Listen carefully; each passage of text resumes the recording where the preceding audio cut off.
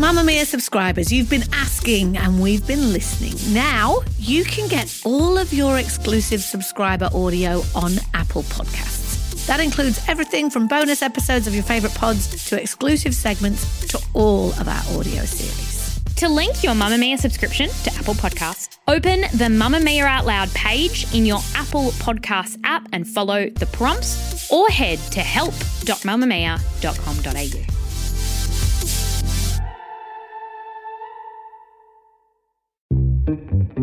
Hi there, Claire Murphy here from The Quickie. We are taking a bit of a break because we all need to do that at this time of year, let's face it. But we will be back January 13 with a whole bunch of new Quickie episodes for you. But until then, we have updated some of this year's biggest stories and pick up from where we left off last.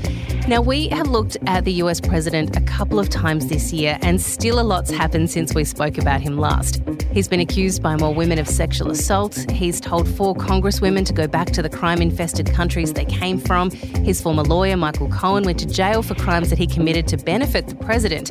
The Washington Post keeps a list of what they refer to as Trump's falsehoods. That list is now close to 14,000 items long. And then he made a phone call to the Ukrainian president. Just before that call, he suspended military aid to that country. In that call, he asked for help to investigate the man who could be the one to run against him in next year's election, Joe Biden, and his son's business dealings in the Ukraine. It would only come to light after a whistleblower came forward with concerns that the president was putting national security at risk. On Thursday, December 19 Australian time, the US House of Representatives voted to impeach the president over that phone call. But what effect, if any, will this have on the president's attitude? Will he show remorse, humility, or will this play right into the personality traits that Donald Trump uses to justify all the things that have come before?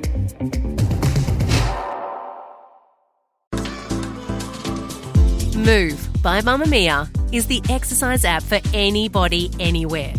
And in case you missed it, we dropped a brand new stretching collection that can be used to improve mobility and bookend your favourite sweat sessions. Mamma Mia subscribers get unlimited access to Move, and we drop new workouts every single week. If you're on the hunt for movement that makes you feel good, head to move.mammamia.com.au and use the code MOVE10 to get $10 off a yearly subscription.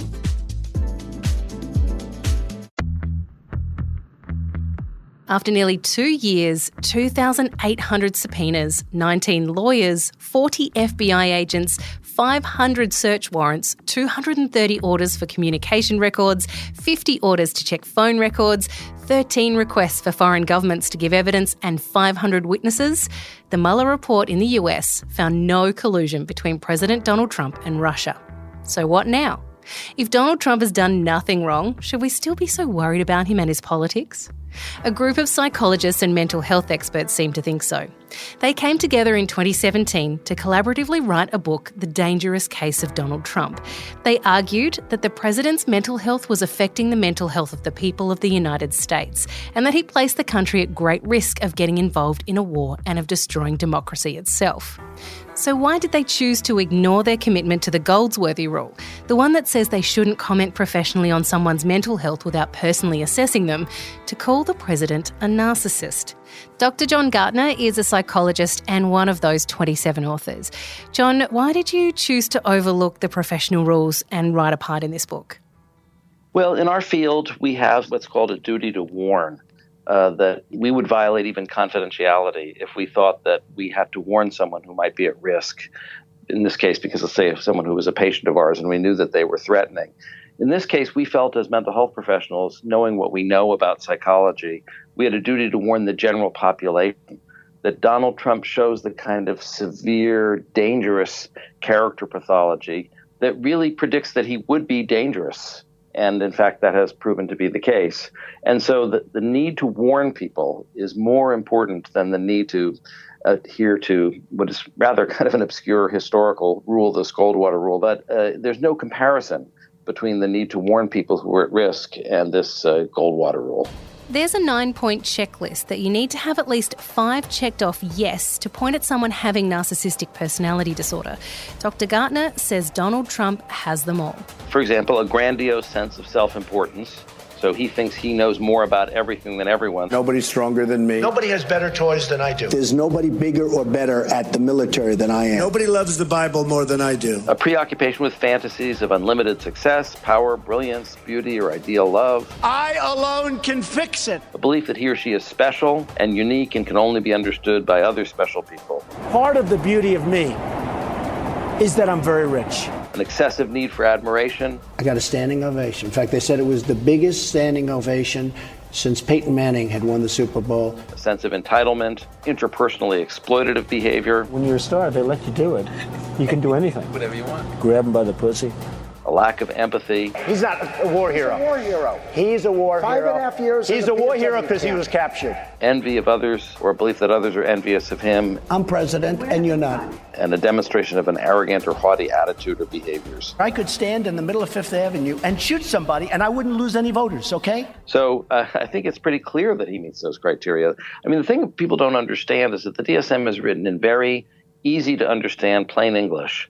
And all of the criteria are these observable behaviors, so that you don't actually need any special training to see whether does he, for example, show a sense of entitlement? Does he show a lack of empathy? I mean, people comment on this every single day. It's so obvious. So when you have that collection of traits, yes, you have narcissistic personality disorder. We can observe that he has those behaviors. But to make matters worse, he actually suffers from a rare form of narcissistic personality disorder called malignant narcissism, which is much more dangerous and much more severe. It was first introduced by Erich Fromm, an analyst who escaped the Nazis, to explain the psychology of murderous dictators. And it combines narcissism with paranoia, you know, all of his crazy conspiracy theories, his projection of evil onto the press, onto minorities, onto anyone who disagrees with him, his constant sense that he's a victim, and antisocial personality disorder, which is the personality disorder of basically criminals, people who lie, who have no conscience, who violate and exploit the rights of others and have no remorse about it.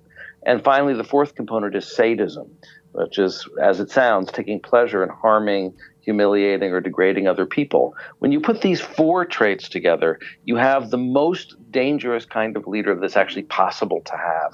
And that's why Erich Fromm was so concerned about this type of murderous authoritarian dictator, that they all shared these common traits. And so that's why there was such a duty to warn people. It's not just that he's narcissistic. We certainly have many narcissistic politicians. It's that he's truly dangerous. So in a broader sense, what does that mean then? Obviously, none of the psychologists or mental health people who wrote in this book have sat down and treated Donald Trump as a patient. So this is all from looking at him from an outside perspective. But what does that mean to have a narcissist in the White House? As a broader sense, what does that mean for Americans to have a leader with those personality traits? Well, as I said, it's the most dangerous type of leader that's humanly possible to have at the head of a government. Just to be clear, that this is the most malignant, meaning that they lie, they have no concern for the welfare of the country or anyone outside themselves. They have distorted reality testing, they're paranoid, they have all these suspicions and crackpot conspiracy theorists, and they're disinhibited in their action.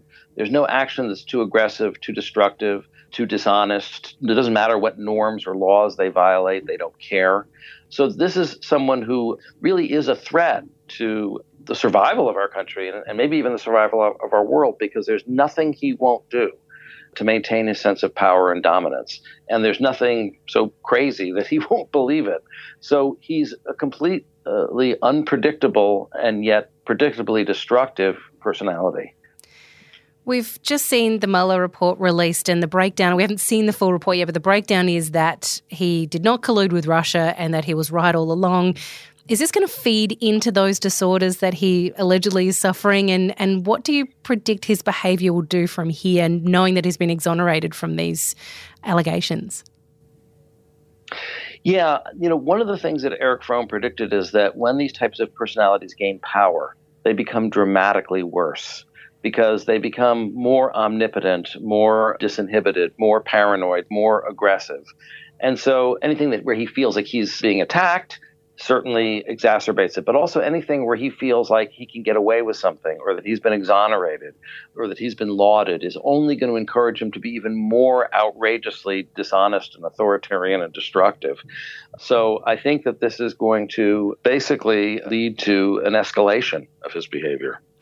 How would you normally treat someone who has one or all of these personality traits? Is there a treatment for it? Or are there hope for people that are in the same position mental health-wise as the President of the United States? Actually, there isn't. The person who trained me is now the living world's expert on malignant narcissism. And the way he trained us is, if you're able to diagnose that a patient has all four of these components, that they have malignant narcissism, you should essentially run away, because they're untreatable and they'll only exert a destructive influence on your life as the psychotherapist. Well, on that note, I want to say thank you for filling us in on the mental health position of US President Donald Trump. You're welcome. Wildly depressing, but great. Yes, I have that effect on people, I've been told.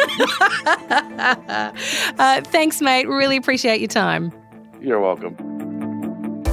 So what happens now that Donald Trump's become just the third president in US history to be impeached? Well, the impeachment will be transferred to the Senate, where a trial will begin next month.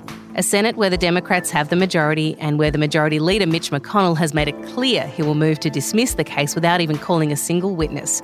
If the trial does go ahead, they'll decide whether Trump will be removed from office. A 2/3 majority would need to vote in favour for that to happen. Not likely, seeing as the Republicans have a 53-seat majority. So he may be acquitted, or he could be removed from office. Either way, as long as the Senate doesn't prohibit him from holding office, he could be out, run in the 2020 election, and be back in before you know it.